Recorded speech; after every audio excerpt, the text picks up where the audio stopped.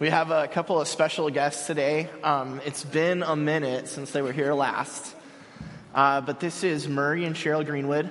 They're a couple of our missionaries, and they're visiting. They're on furlough right now, and so I thought it'd be really cool to introduce those of you who don't know the Greenwoods to the Greenwoods and let them give us kind of an update on what's happening and kind of maybe their perspective on things. So, Murray and Cheryl, tell us where you are and what you do.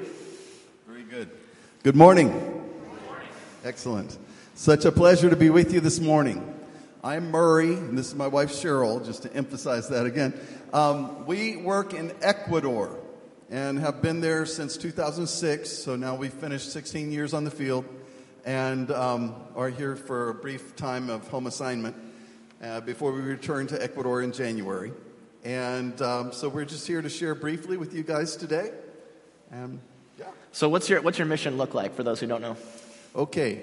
We are involved in a wide variety of different types of ministries. But the key for you to remember is that everything we do is not only designed to reach the lost for Christ, but especially to work with those who have come to saving faith, to help them grow to maturity in Christ and equip them to reach others. We are multiplying laborers for the harvest field so that Ecuadorians are reaching Ecuadorians for Christ. Wait, but what do you do during the day, though? Okay, well, I am a pediatrician, but I like to say I'm a Bible teacher who happens to be a pediatrician, okay? Because you get it wrong if you think, oh, well, he's a doctor, he works in a mission hospital. No, we don't own a hospital. I volunteer part-time within the public health system of Ecuador and in cooperation with the local Ecuadorian medical school. So I get to see patients, but especially kind of be the pediatric consultant for about 10 general doctors where I work. That's part-time. Then we're involved in a wide range of other things. My wife has led and essentially mentored up a whole group, which we'll let her talk about, of people giving biblical financial counsel and how to apply the scriptures to the way you live your life so you get out of debt and are able to support missionaries. Yeah, amen to that. Cheryl, tell us more about that. That's awesome. No, as we've been in Ecuador for a while, we've gotten to know people, and early on we started investing in a lot of people in our church, just spending time with them, doing Bible studies, participating in their lives, and we started to see a lot of need.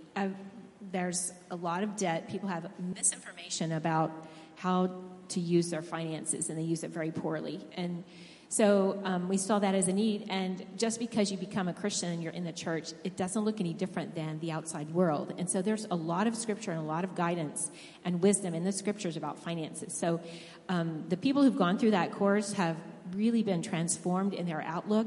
What I've seen is that it's not really about money. Finances is about relationships. First of all, your relationship with the Lord.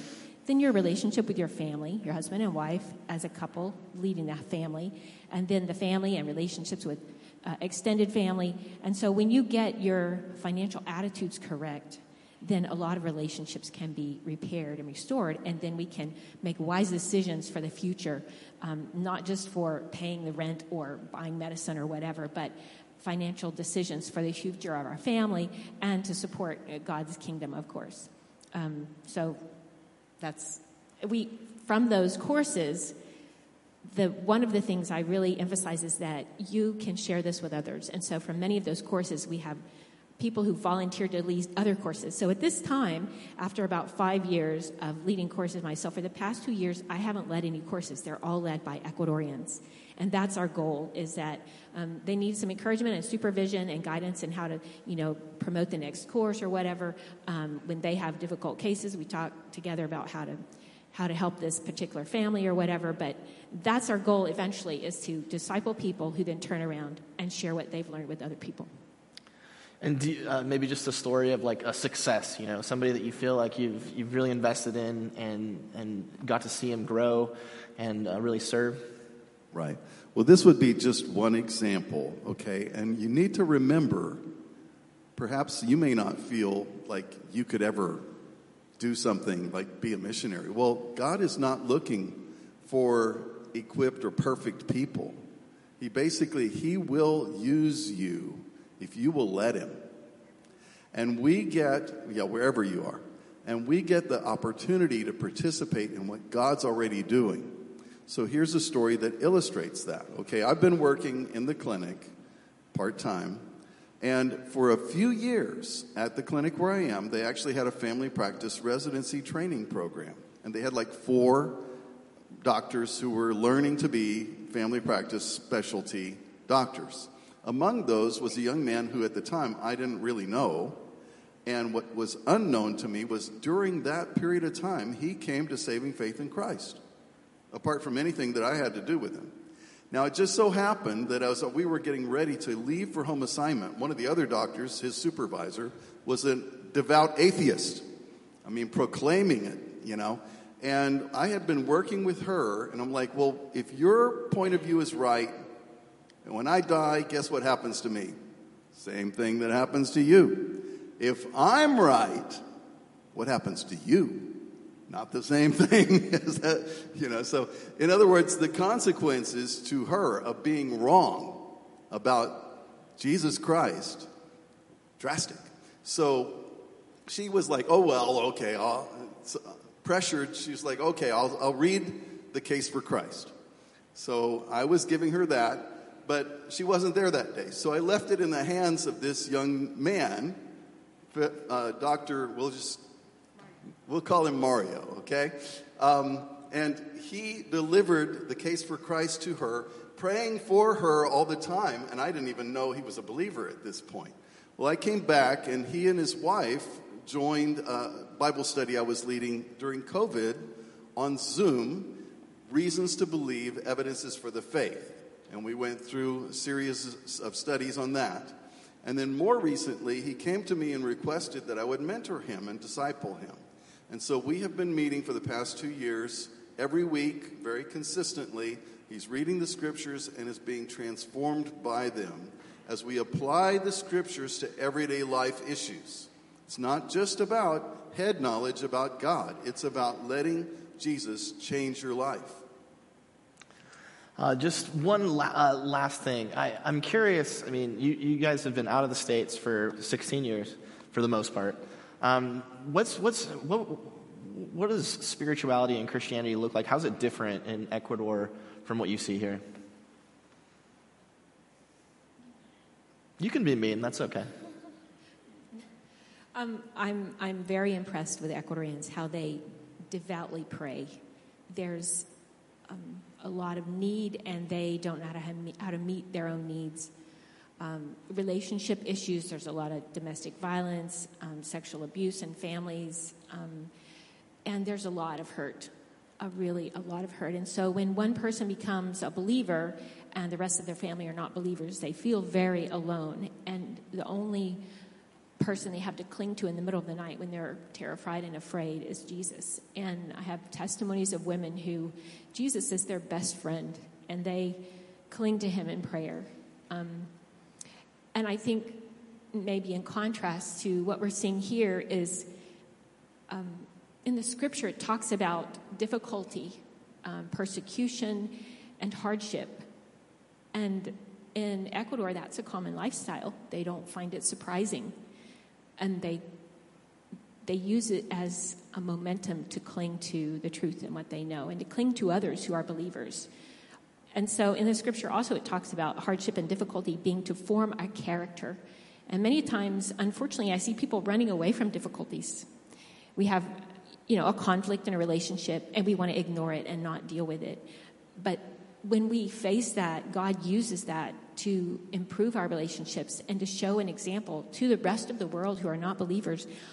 There's a person humbling themselves to ask forgiveness and facing the responsibility of a poor choice or whatever, and that's a witness and a testimony. So to humble ourselves and really seek the Lord and obey him instead of, seeking our own comfort and our own desires, really obeying the scripture and following God's ways, I think. That's awesome. Hey, let me pray for you guys. And just so you know, we've got some information, some cards out on the community life table. If you want to be connected to a newsletter and be praying for the Greenwoods, help them out, that would be awesome. But thank you guys so much for being here. Gracious God, thank you so much for Murray and Cheryl. Thank you for their humble commitment, their faithfulness to the people of Ecuador. God, we just ask that you would bless and increase that ministry. Just see the disciples that they're making become leaders and spread your word in a dark and sometimes difficult place. May we be joined to them in the Spirit and looking forward to seeing them again the next time they come back. In Jesus' name we pray. Amen.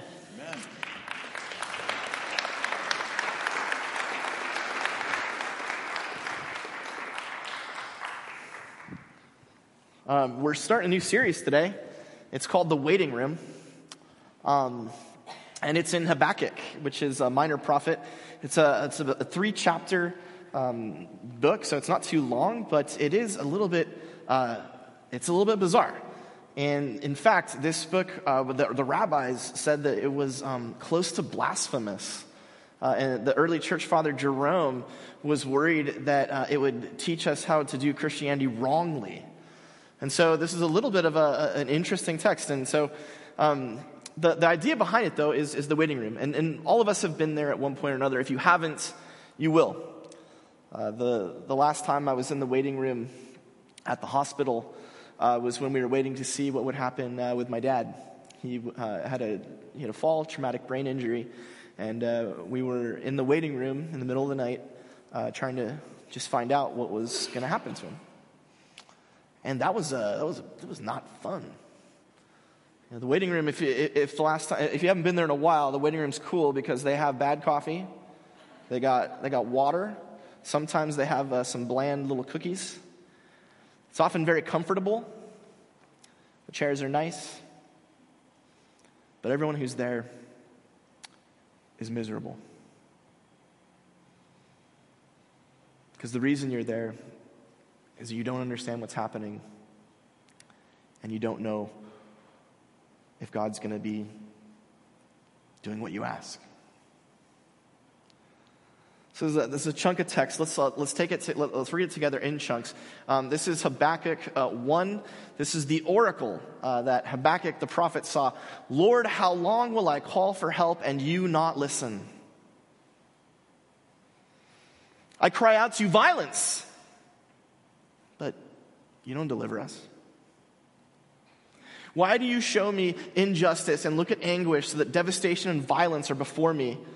There's strife and conflict abounds. This is where it gets a little blasphemous. The instruction is ineffective. The instruction there is covering the Hebrew word Torah, the first 5 books of the Bible, the law.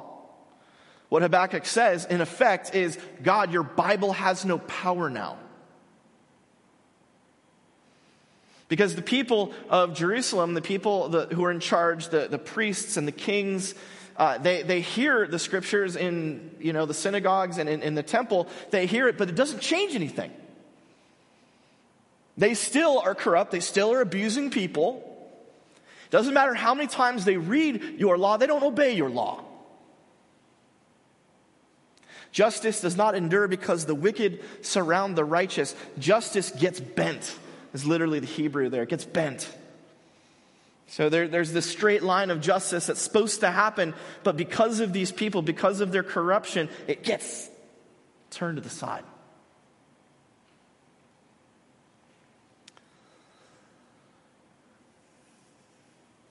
We've all experienced something like this. And if you haven't, you will. A time where you cry out and you say, God, what's going on here? For me, there's been many times in my life where this has happened, where I'm in the waiting room and I'm crying out. I'm like, God, I don't like this. Please. The worst experience in my life was in my early 20s when I developed an anxiety disorder.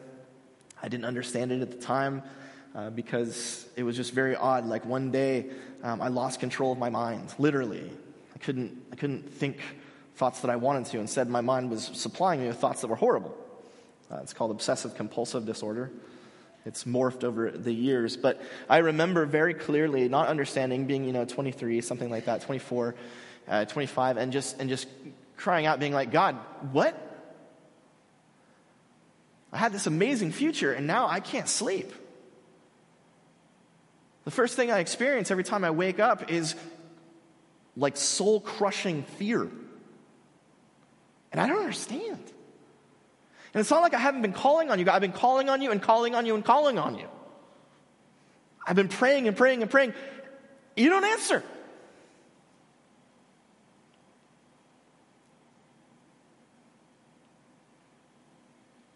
The first thing in your note sheets, God, why don't you do something about this? For every one of us, this is different. Your this is not my this.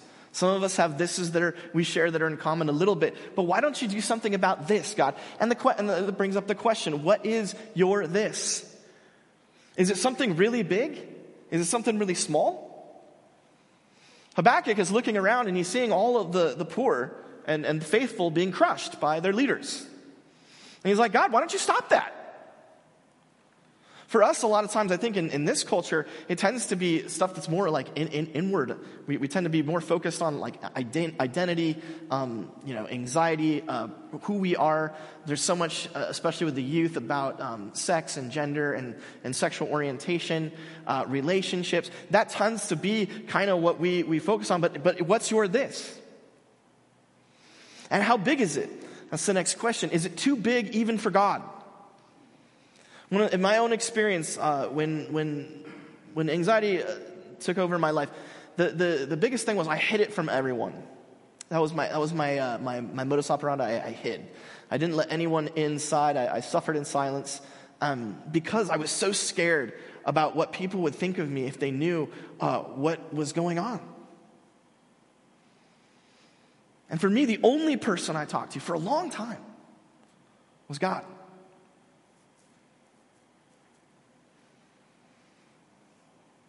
And so I don't know, what your this is, or if you're in the middle of it, or if it's in the past, or maybe it's just starting. But when your this hits, you cry out and you're like, God, what's the plan? Well, God told Habakkuk the plan.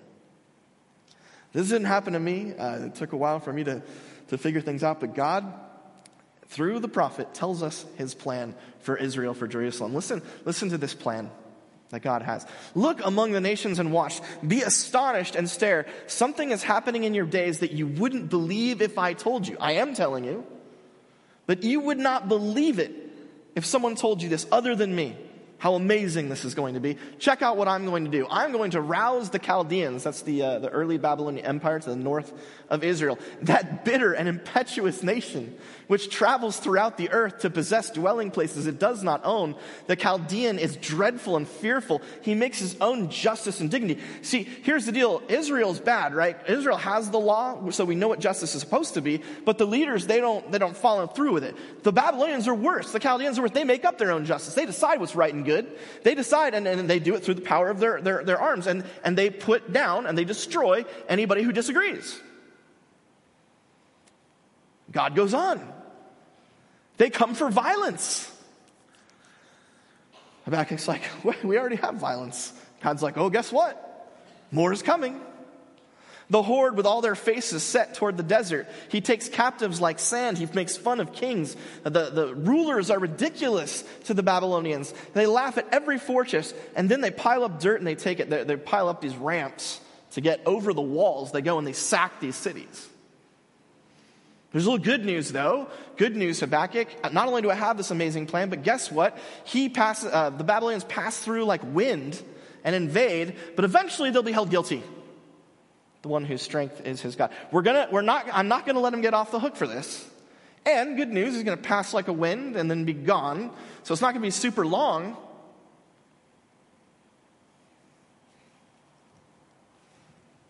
Great plan! This is what this plan looks like to me.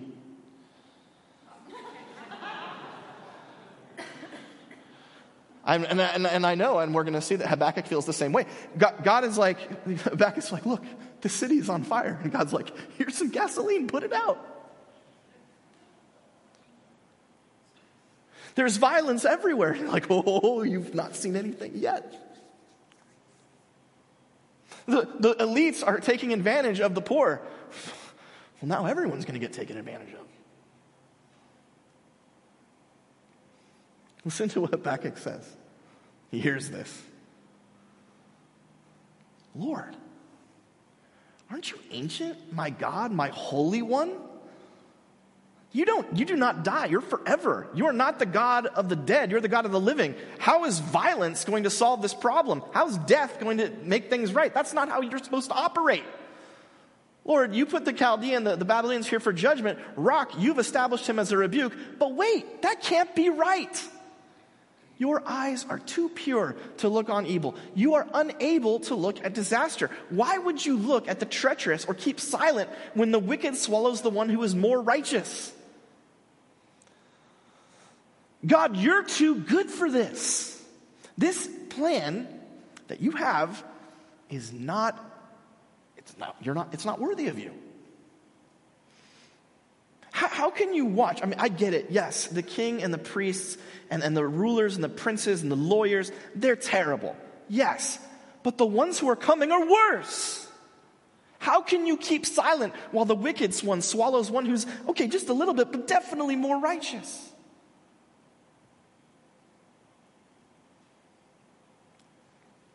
That's the next thing you know, cheats. Really? Really, God? That's what you're going to do about this?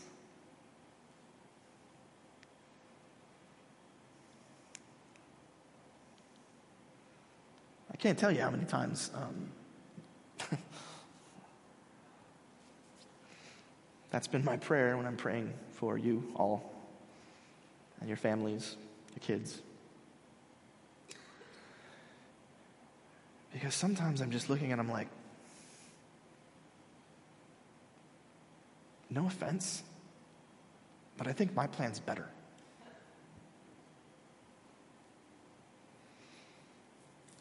There's a couple of things that we take from this. All right, this is something very, very critical. When we're in the waiting room, it is not wrong to be honest with God about your true feelings and concerns. God can handle it. God's big enough.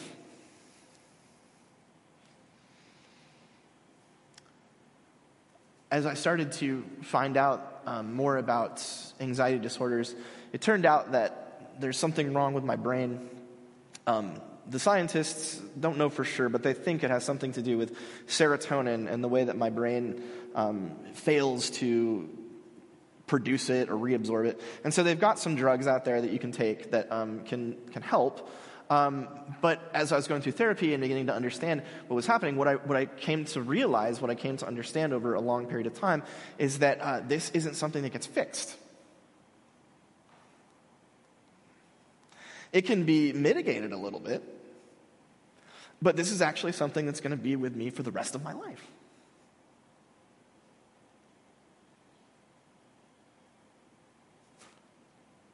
Really, God? That's your plan? I have a better plan. In my plan, you heal me, and I feel good like I used to. But I don't like this plan where you allow a thorn to be shoved into my mind, and you say that your grace is sufficient. I don't like that.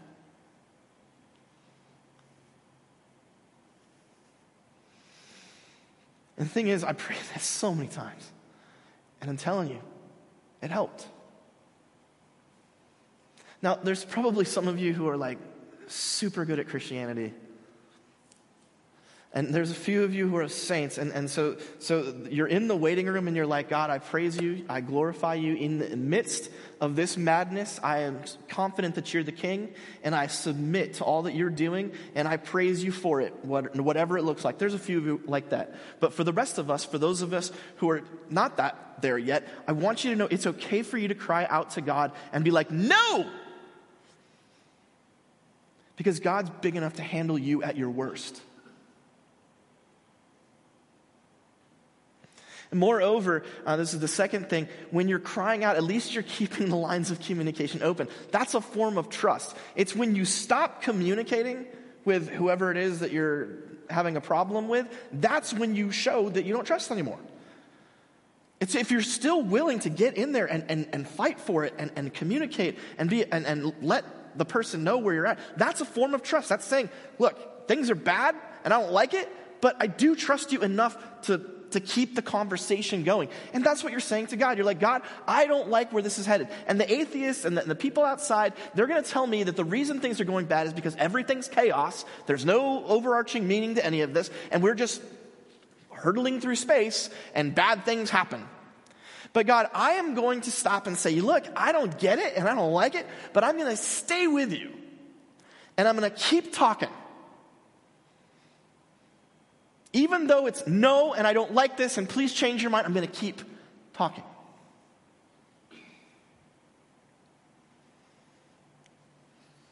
Habakkuk goes on.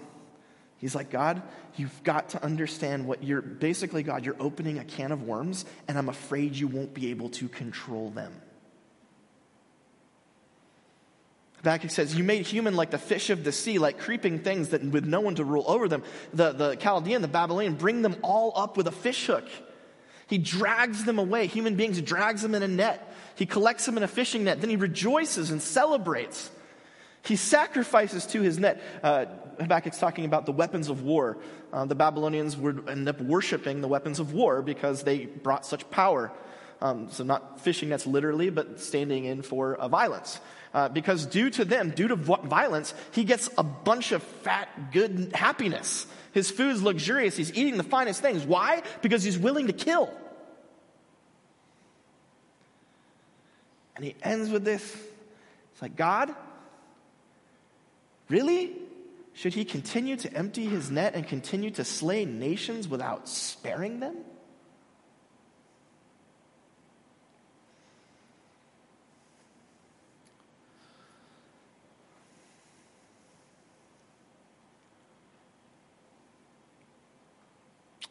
I know some of your stories, and I know how faithful you are in the midst of some brutal stuff. And what I want to share with you today, number one, is it's okay to pour your heart out. And it's okay if you pouring your heart out it seems like it's not holy and it's not good. It's okay for you to hurt the way that you're hurting, and it's okay for you to tell God. God can handle it. But I also want to say this. The scriptures they're incredible. You know, I come from more of an academic background.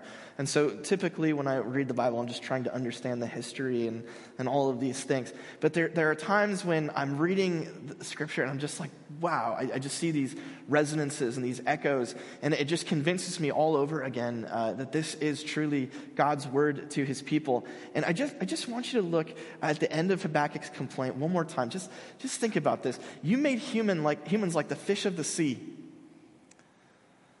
And what do we do with fish? Well, we got to catch them. And the Babylonians, they do it through violence. They catch people to kill them.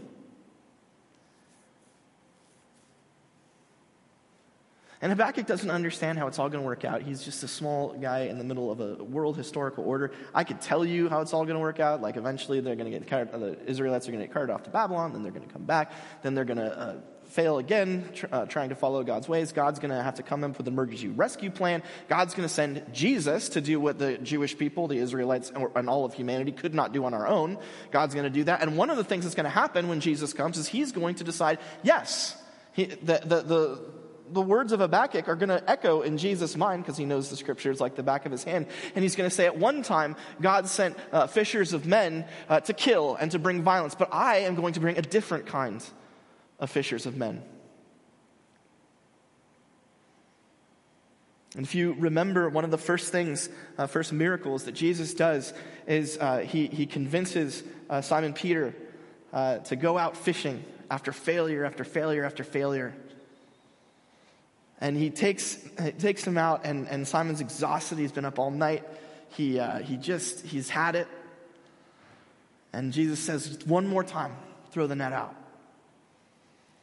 And of course, the catch is so big that it's sinking the boat. It's going to pay for everything. His life is set because of this incredible, incredible catch. There's fish all over the place flopping here and there. And Simon and his brother and others, they're gobsmacked that this could happen. And Jesus says, yeah, that's pretty cool that you're going to get rich here on this catch, but that's not what I have in mind for you. I want you to catch people like this.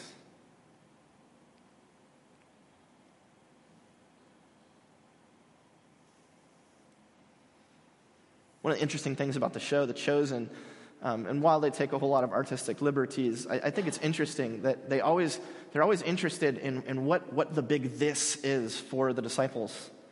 And so when the fisher of men, when they do that story, they have this whole subplot where Peter, he's in debt and he can't get out of it and he's scared. And he's like, God, where are you? He's just like Habakkuk. God, when are you going to show up for me?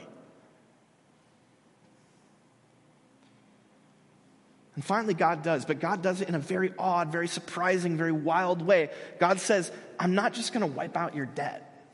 I'm going to put you in a whole new line of work. You're going to be out there hooking humans for me. You're going to fill them up in your nets. But not for violence like the Babylonians, not to kill them, not to oppress them, but instead to bring them to life. And in the doing of that, you're going to be re-brought to life. You are going to go and find the people who have nothing, who are hopeless, the ones who are mired in sin and death, and you're going to bring them up.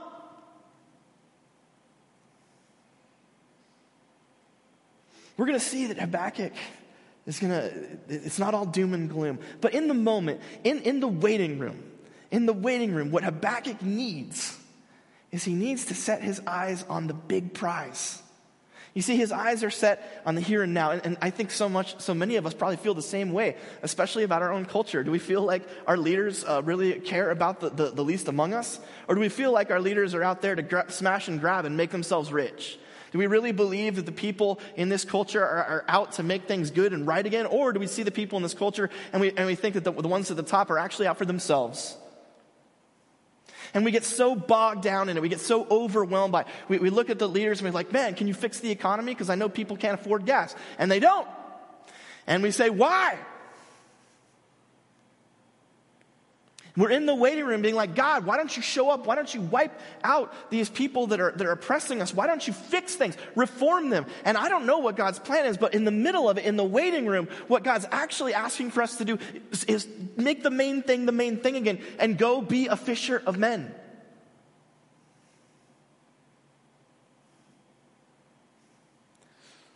Habakkuk may not realize it, but this little episode in the history of Israel is going to, in somehow, some way, it's going to provide a path and a way for God to change the Babylonian way of fishing for men and make it Jesus' way. That's the last thing in your note sheets. Somehow, some way, God is going to use this to make us fishers of men. I don't know what your this is. But I'm telling you, it is there. It is a part of your life because God wants you to cast your nets.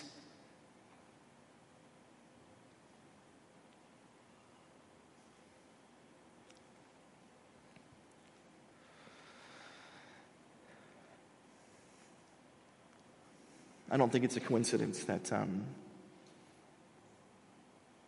lot of people here battle with mental health issues.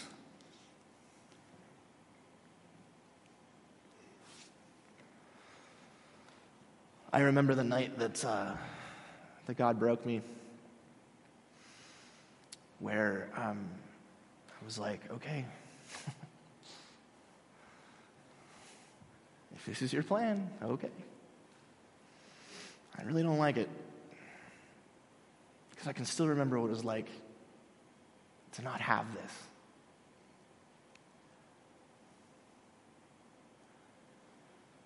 But over the last 16, 18 years, however long it's been, I've noticed that the kid who had it all figured out and was kind of a jerk,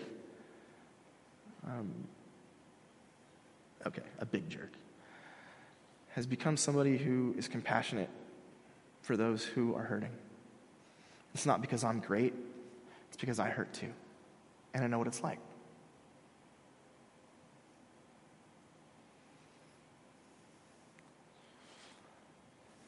And in a way, God has made me a fisher of men in that.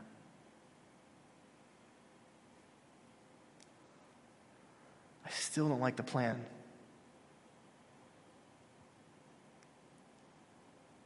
But I know that it's about something bigger than me. I don't know what the plan is for your this. But I know that it's bigger than you. And that if you let it, and if you stay with it,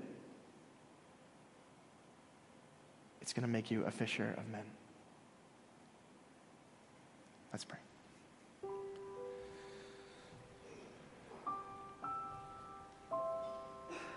Gracious God and Father, we come to you as people with really big thises.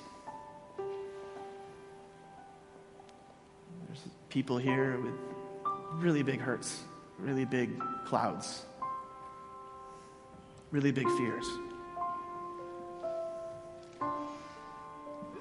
And God, we confess that sometimes we really don't like your plan.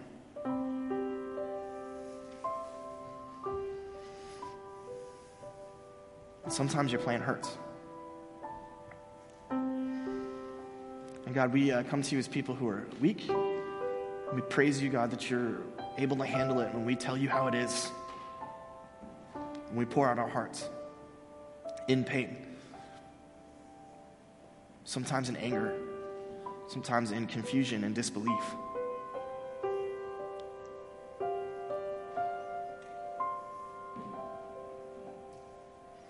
And God, we trust that somehow, some way, you're going to take this, and you're going to do that with it, and you're going to turn us into fishers of men. May your gospel be on our lips. May we be out there searching and dropping nets and trying to bring more and more people to you. In the midst of our pain, may we be more useful to you, more encouraged by the weight of your glory, keeping the main thing the main thing. God, we bless you even when we don't understand. We're going to keep the conversation going even when we're not sure if we really like what you're doing. And in the end, God, we trust that through our honesty, through our travails, that you will reveal a bright future hope and eternal life with you. In Jesus' name we pray. Amen.